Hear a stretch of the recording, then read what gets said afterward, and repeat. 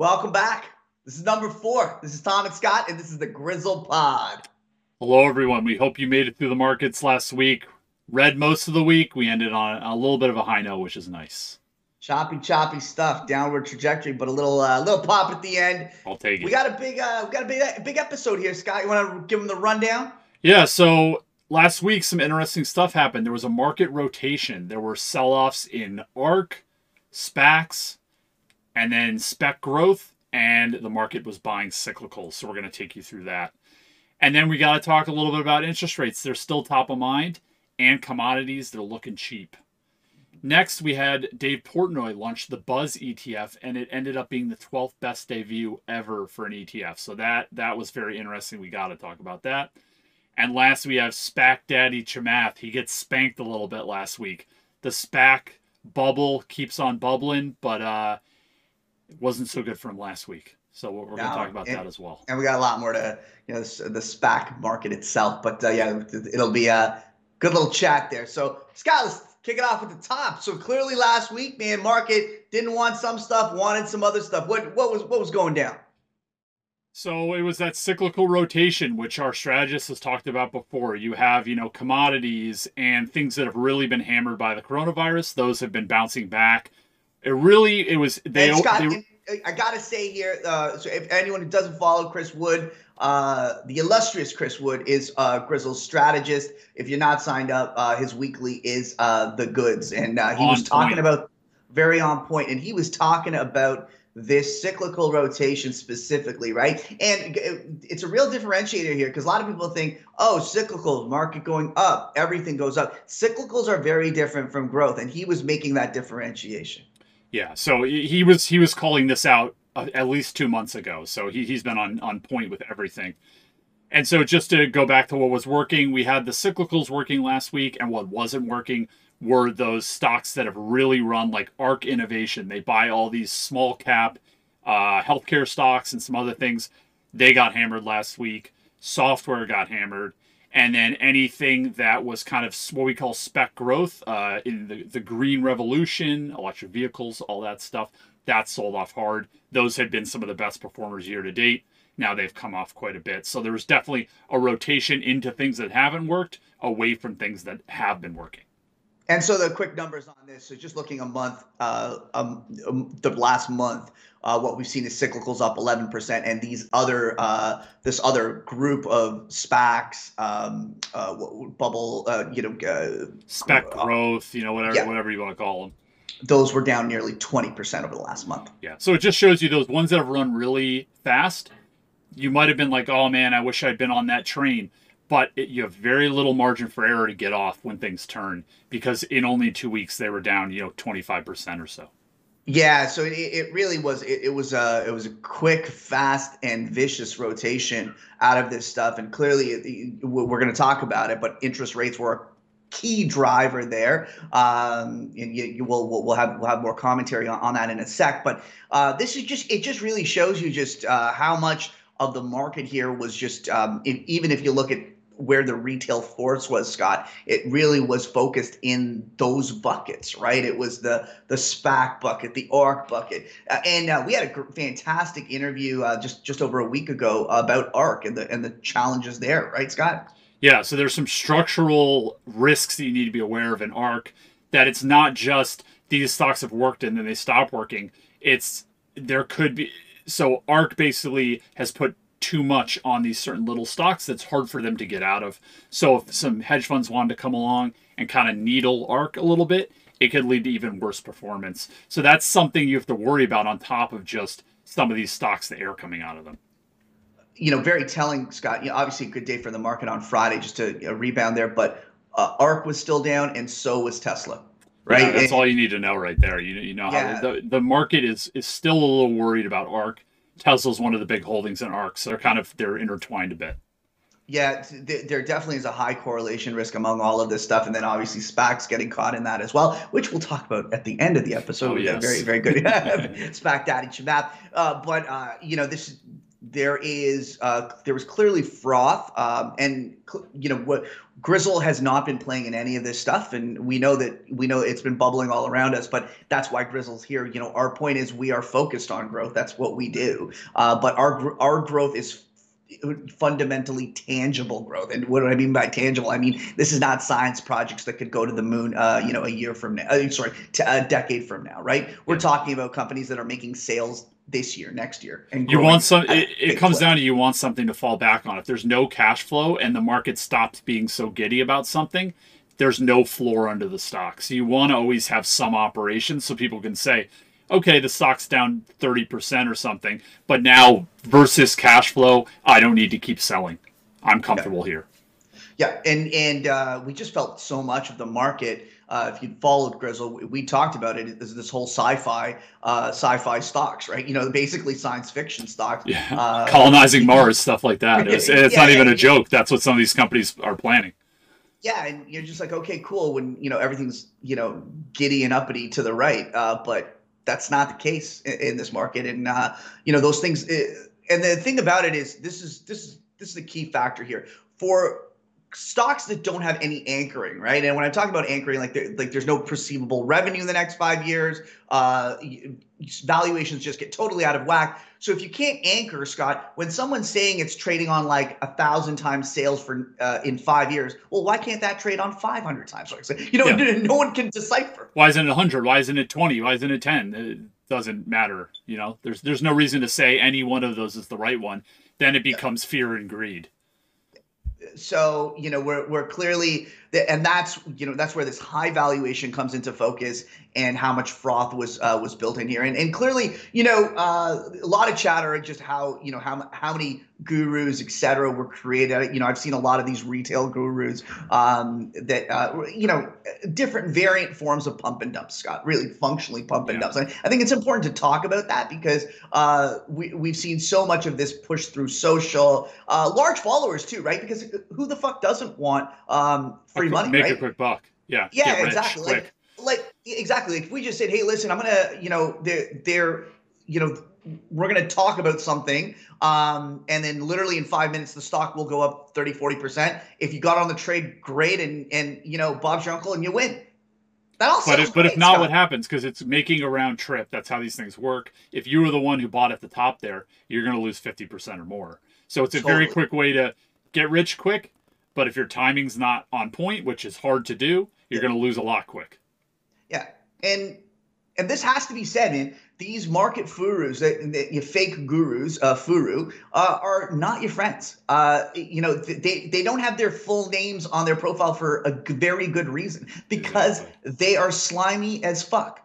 And functionally, you may think they're not doing pump and dumps, but But when they're always sneaking in a stock with a 20 million market cap that goes up 30-40%, that's your tell right there. One of these guys says he's never had a red day in over a year, Scott.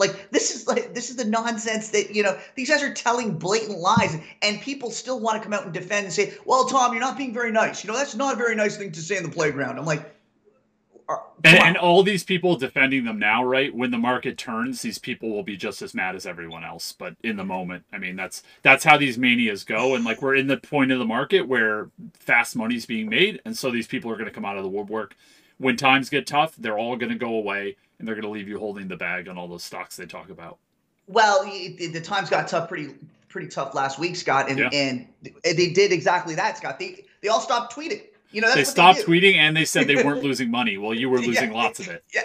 Hey, what happened, Scott? I just hit my stop loss there. I know you didn't tell you about it, but I hit my stop loss. Yeah. I was all in cash. It was all good, man. I feel sorry for you guys. Wipe your own ass or some shit. Look at my screenshot. I have a paper trading account. It's not my real account, but look at the screenshot. I haven't lost any money. Oh man, what joke! But anyways, what we're talking about, guys, is these are actual things that they do that are floating out there. So, have you seen my Maserati or some other expensive car? Have you seen my watch? Yeah. Look at something shiny. Don't worry about your portfolio. Oh man, jokes. But listen, the point is, why we're talking about this is if you haven't seen that, if you don't know about this and you're being lured in by the watches, the cars, the trading that is too good to be untrue, but you still believe it. Get out, seek therapy. You're in a cult. You're in a troubled situation and you're going to lose your money. Pump and dump. Yeah, sooner or later. So it's better to start now getting into the 3-step plan. Yep, totally. And we're going to talk about the biggest pump and dumper of them all, which is Chamath. Same shit. Yeah. He's just on a much bigger scale. Anyways, that was a big channel market rotation there, Scott. One of our best. Yeah. But I mean, part of this market rotation is being driven by interest rates. And so we got to talk about that because the market is getting nervous that inflation is coming. And that would mean that the Federal Reserve is going to raise interest rates to fight inflation. So that's been taking some of the wind out of the stock sales. But Tom found an amazing chart that looks at how people behave historically, and it has some lessons for us. Yeah, it's a great chart, and obviously a podcast, but we'll we'll talk you through it. We'll talk it through. It's very simple, but simply put, when you're coming, when you're coming in a Fed, decreasing Fed funds rate environment, the market implied future Fed funds rate is always higher. They're always suggesting the Fed will increase interest rates. We saw that through the 99 cycle, the 04 cycle, the Fed fund rates going down. So the bottom line is, Scott, we're just come off a reducing Fed fund cycle, right? We're at which usually always comes with a market sell-off, right? Yeah, that's right. And so what we're looking at here is, again, now you're starting to get these worries that the Fed's going to increase interest rates. Scott, what's the probability of that happening based on what we've seen in the past? It looks like the market always thinks the Federal Reserve is going to move before they move. Yeah. And so for those who can see the graph, what it's just showing you is the Fed funds rate at the time, and the gray line is showing you where the market thinks yields will be in the next 2-3 years, right? Just saying, hey, listen, it'll be higher. Fed funds rate will be higher. But lo and behold, the Fed fund rate stays where it is or goes lower. And those prophecies that the market has talked about never come through. The market can be wrong for a long time. Yeah, exactly. And this is what the market is actually functionally pricing in. These expectations come from the bond market itself. So in a way, the bond market has been always wrong about how quickly the Fed will act to raise interest rates. And that, for us as investors, is a benefit because what do we know for certain here, Scott? The Fed will be slow to act if they do at all in the near term. Yes. And so that is somewhat of a good thing, right? Because if the market has been selling off, pricing in that the Federal Reserve will raise rates sooner than later, what if they wait? Well, then that's good because then we don't get a higher cost of money. And maybe some of the selling in certain stocks like software could be overdone. And so stocks could do better than you expect. That's right. That's right. And that brings us to commodities, Scott. The top commodities. So commodities, from a really good chart that Tom showed me, comparing commodities versus stocks, commodities look like they're at all-time cheap levels. I mean, the last time they were this cheap was in the late 60s. So it's been a long time. So it's a fantastic data series here. It looks at commodities relative to the U.S. equities going all the way back to 1969. And let's just say commodities have been in a multi-decade. Multi-decade almost sounds too little for this, Scott. This is like half a century of a bear market. Yeah, this is way before any of us.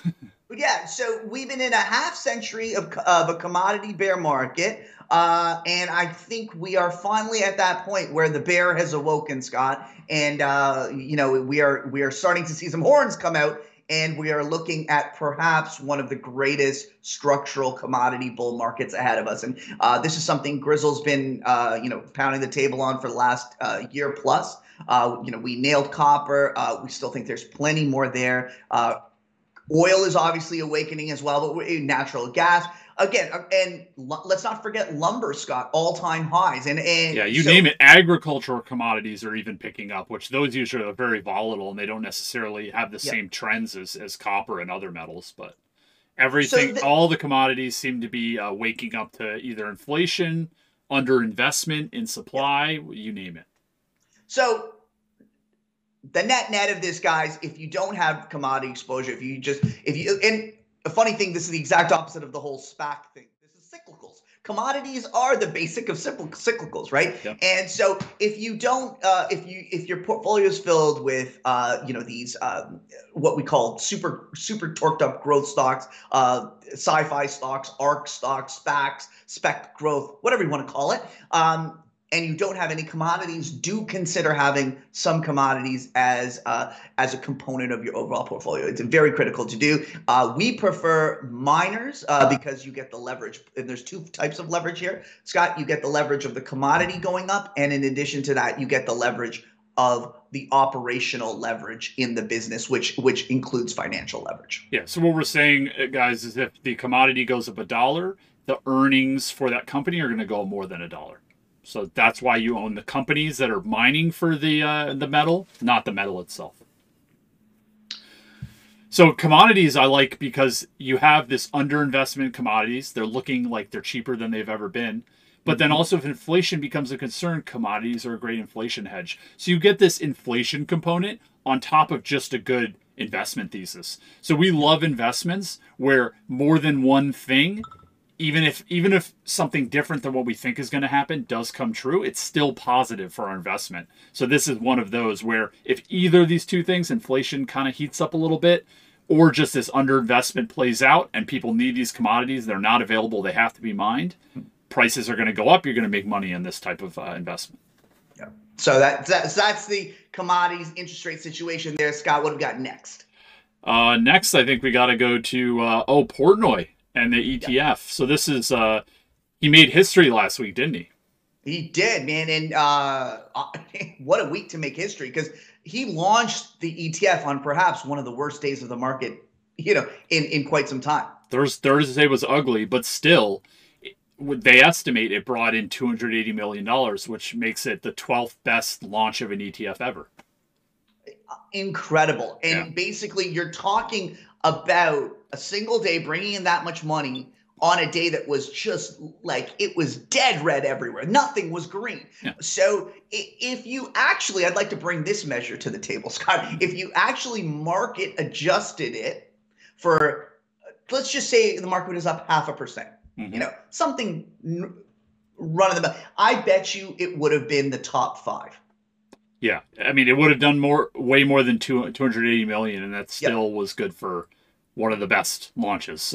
So the guy has clout, right? He has incredible clout, and I think so. If for those listening to the podcast, I did a great interview with the portfolio manager of the strategy. So we'll just give a quick nutshell about what the strategy is. It's a social sentiment indicator strategy. So what they do is so it's a social sentiment indicator strategy, and what they do is they basically, sorry, just to make sure the phone's on. It's a social sentiment indicator strategy, and they take over 15 million data points a month. And it's predominantly through Twitter and what's it called? StockTwits. Is that the other one? Do they use Reddit at all? Do you know? No, actually, he doesn't use Reddit. So it's interesting because he just says, it's not a great place to get indicators, but he uses predominantly Twitter, and they're actually the strategy is diversified across 11 sectors across the market cap spectrum.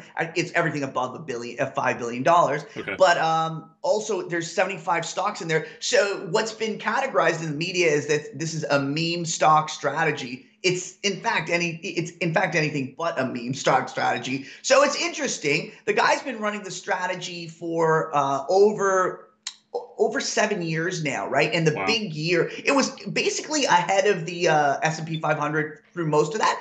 Nothing tremendous, but last year the roof blew off here. And it must have been the best year for the strategy, maybe. Yeah. Ever. I think it outperformed by 80% or something ridiculous, something big.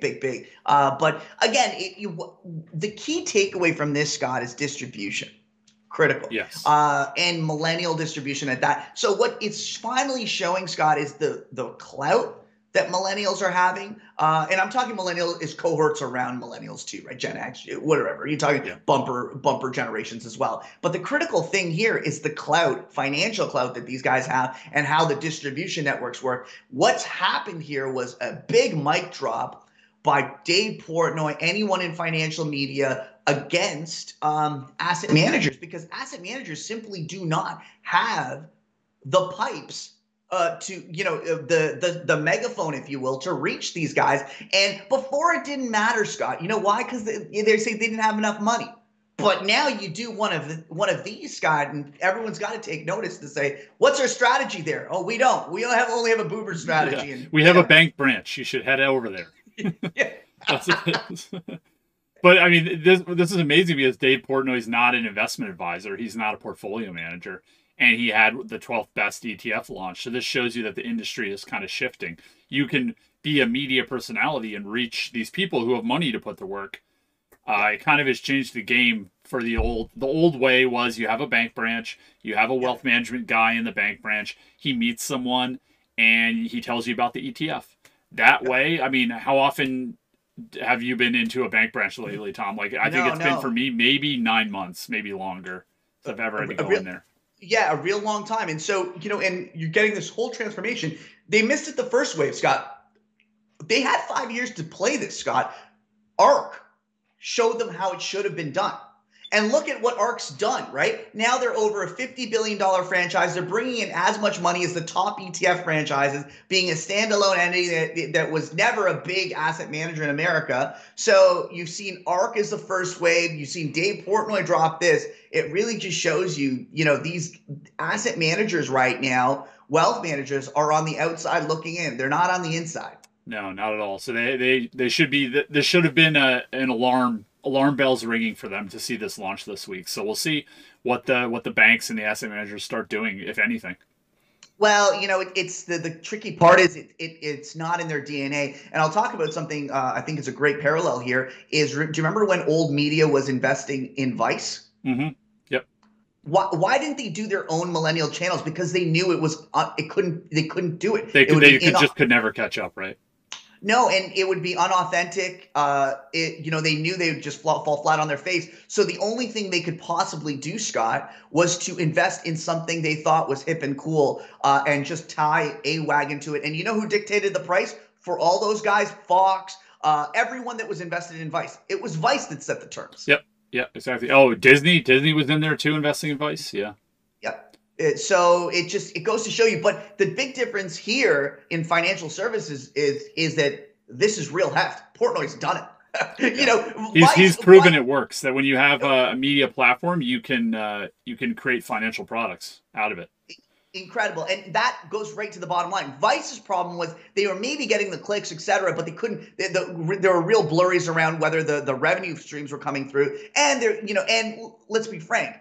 General interest media is nowhere near as profitable as financial media. Nowhere near. No. And it turned out for them, some of their traffic was lower quality than people knew, which lower quality means they don't stick around forever. And so the tide kind of shifted and some of that traffic fell off. And then the story was not as great as it was. Yeah, that's right. Oh, man. I think we're on to Chamath and the SPACs. SPAC Daddy. So what was he saying this week? He's always saying something, but. Well, Scott, what wasn't he saying? Yeah, that's true. He was quieter than usual this week. I wonder why. Oh, well, you're quieter than usual in his paper hands. He was letting go of things, man. So SPAC Daddy Chamath, a great pumper of this of the SPAC bubble and all things associated, ARK, etc. He goes quiet the week of so very much like Furuz, right? He goes quiet, but he did do something, Scott. What did he do? What did he sell? He started selling like everyone else. Those things he said were multi-generational plays. He was selling after about a year in them. So it's Virgin Galactic, which it's a ridiculous business model, anyways. Scott, you have some of the details on what the. Oh, it was a pretty simple, nice, overvalued stock. I like the thesis. Anyone could understand it. They're taking people above the Earth's atmosphere into space. You do a little trip. It's kind of cool. It's like going on an amusement park ride. But the thing is, they've already said how much capacity, how many people they could take per year, and how much they're going to charge. So you just do some of that simple math, and you're like, oh, okay, so this is the most revenue they'll make. And then you look, and it's 5 years away at least. They're trading at like 50 times that revenue. So you just say, okay, wow, that's a story stock then. because there's no revenue for 5 years. Plus, it's expensive even when that revenue comes in. Just like we talked about. Well, if it's at 50 times now or 1,000 times now, why can't it be at 20 or 10 or 5? I don't know. And so it's an interesting one because Virgin Galactic, it was the first SPAC that started this whole, the real boom. revolution. Because there's always been, just to explain a little primer again, SPACs are just like IPOs. They're just simpler. They're an easier, quicker way to go public. But because of that, if you're the company going public, you have to give away some of your shares to the people involved in the SPAC. So just think of it like an IPO, just an easier one, less regulations, all that stuff. So that's why people love it. You get public quick. You can start raising money. Yeah, and we're going to do a little, not a little, but we'll do a real primer on the SPAC space, explaining the promotes, the whole setup there. But needless to say, Chamath was the ringleader, the Don King, whatever you want to call it, of the SPAC world, right? And he said, I'm going to do an alphabet soup of SPACs. And this is like an absolute joke, Like, bottom line is, focus on doing good things and, don't be like wanting to fire hose the entire sector with all these SPACs, ill-conceived, where he's completely conflicted, Scott, completely conflicted. And, when we basically hit the wall this week, and lo and behold, what's he doing? So he sold, how much did he sell of Virgin Galactic? 300 million, 280 million, something like that. Yeah, it was a serious amount of money that he It was a good chunk. I think it was like 30% of how much he owns of Virgin Galactic. And bottom line is that, you go from a place of saying this is the future, et cetera, and then you're selling, not a trivial amount of this thing. And so the people, and let's be frank here, the transmission mechanism isn't from him dumping these shares onto institutions. Institutions don't own this garbage. No. It's retail that does. That's why he went on CNBC. He's not reaching retail. I mean, he's not reaching institutions with CNBC per se. It's more to reach retail. Exactly. And anyone in the institutional world knows who Chamath is and knows the tactics he's employing, right? And they're sleazy, right? Like, they really are no different than a pump and dumper, no-name pump and dumper on Twitter. Same stuff. I mean, the way I'd explain his strategy is he's in the business of cycling money around. He gets involved in a SPAC. He takes the money out. After it goes up, he puts it in a new SPAC. So don't think Chamath is investing in these businesses as an investor long-term, thinking there's all this upside. He's helping them get money in the door. That's why he goes on TV. And then he wants to sell soon after they go public and retail has bought up this SPAC. Then he goes and does his new SPAC. So he's not the long-term investor you follow. He's a promoter more than anything. So you just need to know that going into any of these things. And that's the part that I think is completely disingenuous, because all that he talks about is saving the fucking world, whales and dolphins and environment and all this, what's it called? Income inequality. It's just all this motherhood garbage. It's just like, okay, fine. And I'm not saying that's great to strive for, but it's a smokescreen for what he's doing. Exactly. For the way he's acting, this is complete bullshit. And so literally he sells these shares, and then through a spokesperson, Scott, he doesn't do it himself, his spokesperson, and this is a guy who's very active on Twitter, but a spokesperson comes out and gives this statement saying, oh, Chamath has sold his shares in Virgin Galactic because to invest in the new future something or whatever. But it's like, but I thought that was the future, and then you waited 6 months, and now you don't believe that's the future anymore? Well, it's even worse. It's not even he's investing in some future idea, but he's like tying it together with these like emotional purse strings, saying he wants to invest in climate, in fighting climate change. Those are the words, fighting climate change. I'm like, you know what? This whole thing is just so ridiculous. You're fighting this. You're fighting. You know what? Let's just be done with these bloody superheroes. Let's be done with all this nonsensical Robin Hood. We're democratizing garbage. Like, we need to flush all these guys down the toilet, man. And this whole let's just be let's just enter a new era of people just being real, Scott. Like they're like, I'm done with all of this. I'm saving humanity, because when it's clear everything you're doing is nothing, it is anything but saving humanity. Yeah. Anything but. It's too hard. It's a great piece of marketing to sell your investment product. Well, now he's been caught, I'd say red-handed, and there's been several times that he's been caught, where it's like, listen, you're having an issue here, and you keep on bringing up income inequality and environmental, saving the world, climate change, etc. And not to say these are not noble goals. Who the fuck doesn't want to help people that that are down and out? And I don't want to be living in like 1920s Chicago with like soot in the air. Like, these all make sense, Scott. Yeah. Like, you know what I mean? Like, no one's going to argue against that, but it's just when you're being disingenuous with the way you trade, and it comes back to the old adage: don't. It's not what they say. Watch what they do. Yeah. So I think things will get worse for him, because what this has been the last 2 weeks is the stock selling off, and there was some exuberance from retail investors. Chamath is very charismatic. He's on TV. But what happens is the risk you take is if the companies underneath these SPACs aren't going to do as well as they say. Part of a SPAC is they can give you forecasts and say, in the next 7 years, we're going to grow 4 times. Yeah. Well, if they don't grow 4 times, the stock is already pricing that in. It's going to go down. So if these companies from the SPACs start reporting disappointing earnings, then people are like, Chamath, you told me this company would be a home run, and now it can't do what it told me it was going to do. That's when the rubber really meets the road on what he was selling. So, guys, I'll give you guys a big hint here, right? Because I've seen these type of traders, and he's a trader. He's not an investor. And I would say, not to be totally dismissive of Chamath. I think if you listen to some of his concepts and ideas from 5-7 years ago around Bitcoin, and I think he had a great handle on technology. Like, I don't want to be, I think he's just he is in this new totally. He got a little wrapped up. I think there's so much money to be made. Maybe, because, I mean, think of how many he comes out with, one every month. He doesn't understand the company's inside and out in a month. He's just he's the spokesperson on top. The company has hired him to sell you and the idea. Totally, right? And I think the idea that, and you always have to be careful with ego, right? Ego is the death of anything. Anything you do in life, if you let ego get in the way, and it becomes like, he bought into his own hype, the super Chamath, all this sort of, he wants these outcomes so badly, and he wants to be loved so badly by everybody. It's just like just be yourself, dude. And I think he ended up he ceased being himself a long time ago, and it's clear with the mess that he has right now. But here's the tip for everyone. I got a real tip.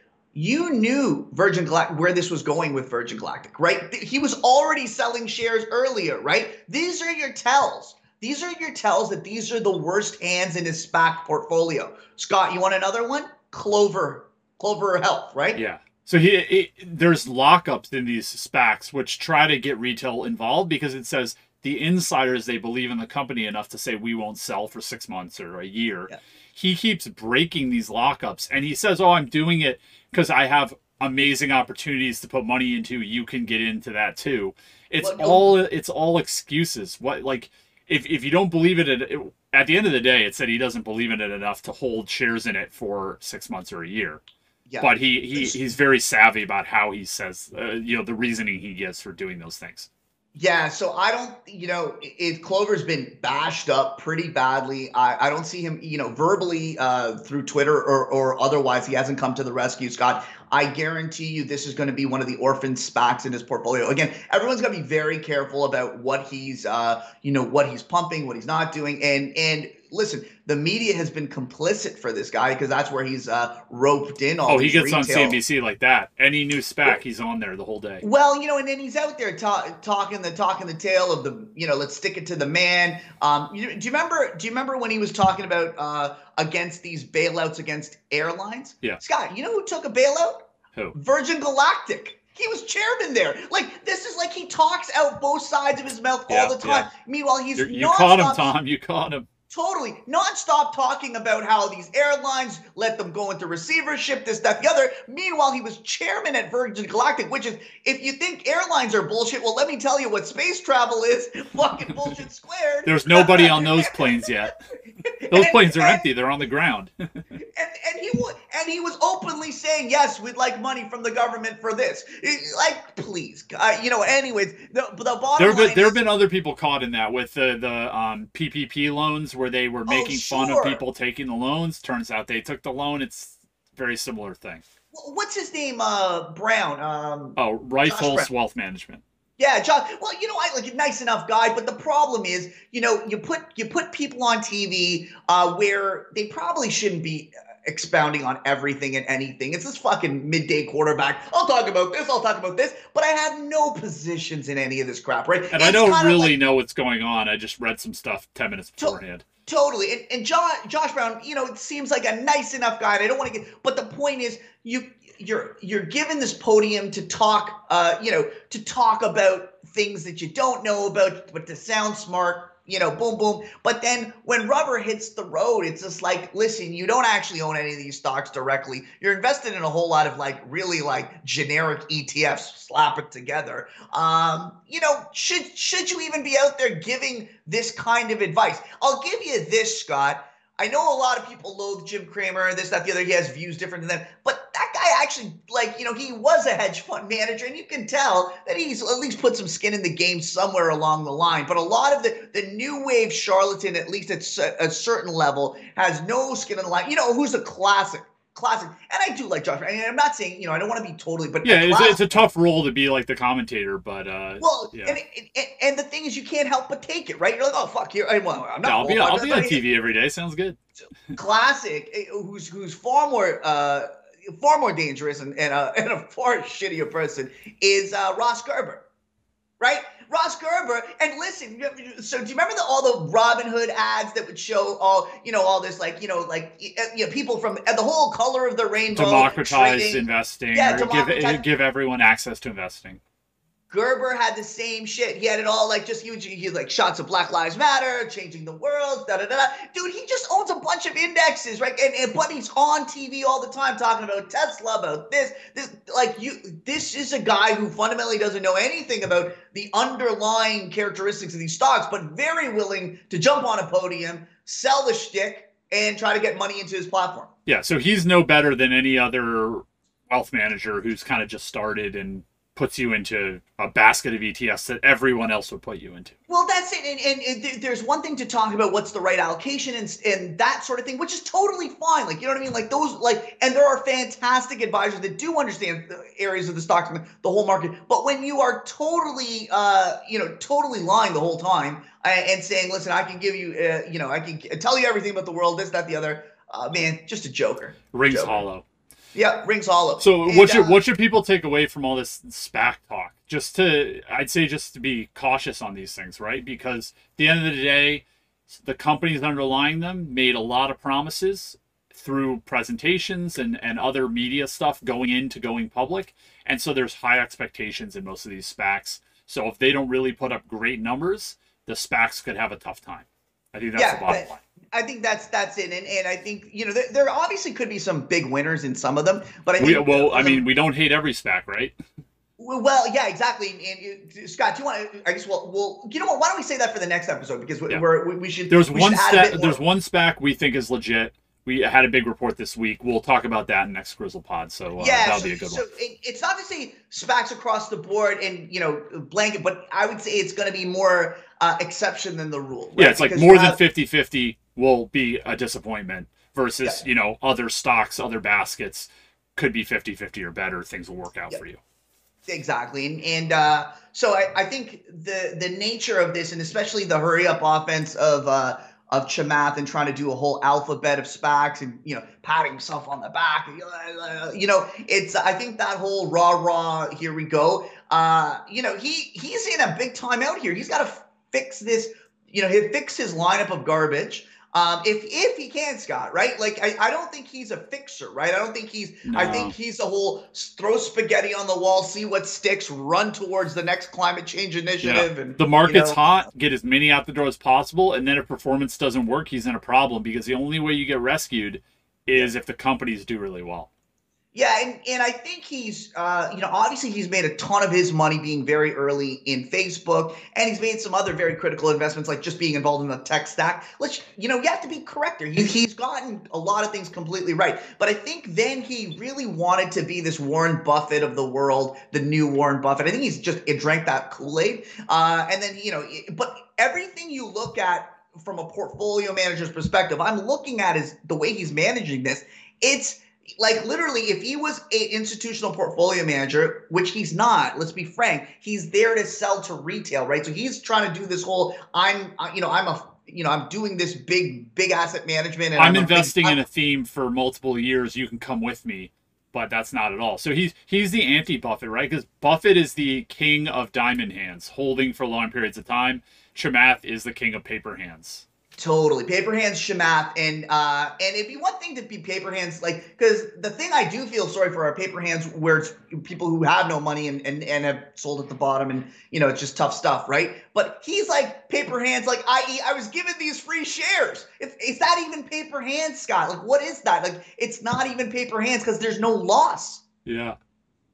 I don't even know. And so, but, the net of it is Chamath is at the center of the SPAC world. So just to what you were saying, Scott, it's going to be some rough waters if he can't, there are some disabled SPACs in his portfolio that I would say need significant attention if they can ever be revived. And all it takes, so just commentary on his portfolio management, strategy here. I'd say this is a mess here because he's taken I'm just going to throw spaghetti on the walls. And I'll tell you this, Scott, portfolio managers who take that approach of throwing spaghetti on the wall and just kind of running with it and never really do well. And if you look at what Grizzle does, we're anything but spaghetti on the walls. Like, we stay with our calls for a long time. They're well thought out, laid out. It's the, spaghetti on the wall as portfolio management never works out. No, you never stick through the tough times. So when we look at something, we're like, we like this for 10 years. So there's going to be down years, there's going to be up years, but we're going to be holding through the down years because we believe in the story so much. Yeah, exactly. So Scott, that's the pod. That's the pod. Hope you guys enjoyed. A lot going on in the markets. Hopefully we made some sense of what's happening last week, so you can expect, if next week starts red or green, you'll kind of know how to position yourself. Yeah. Fantastic, guys. See you next week. All right. If remember, the pod is always on Spotify, and what's the other one, Tom? Oh, iTunes. iTunes. Yep. Spotify, iTunes. Check it out there. We're there. All right. We'll see you guys next week.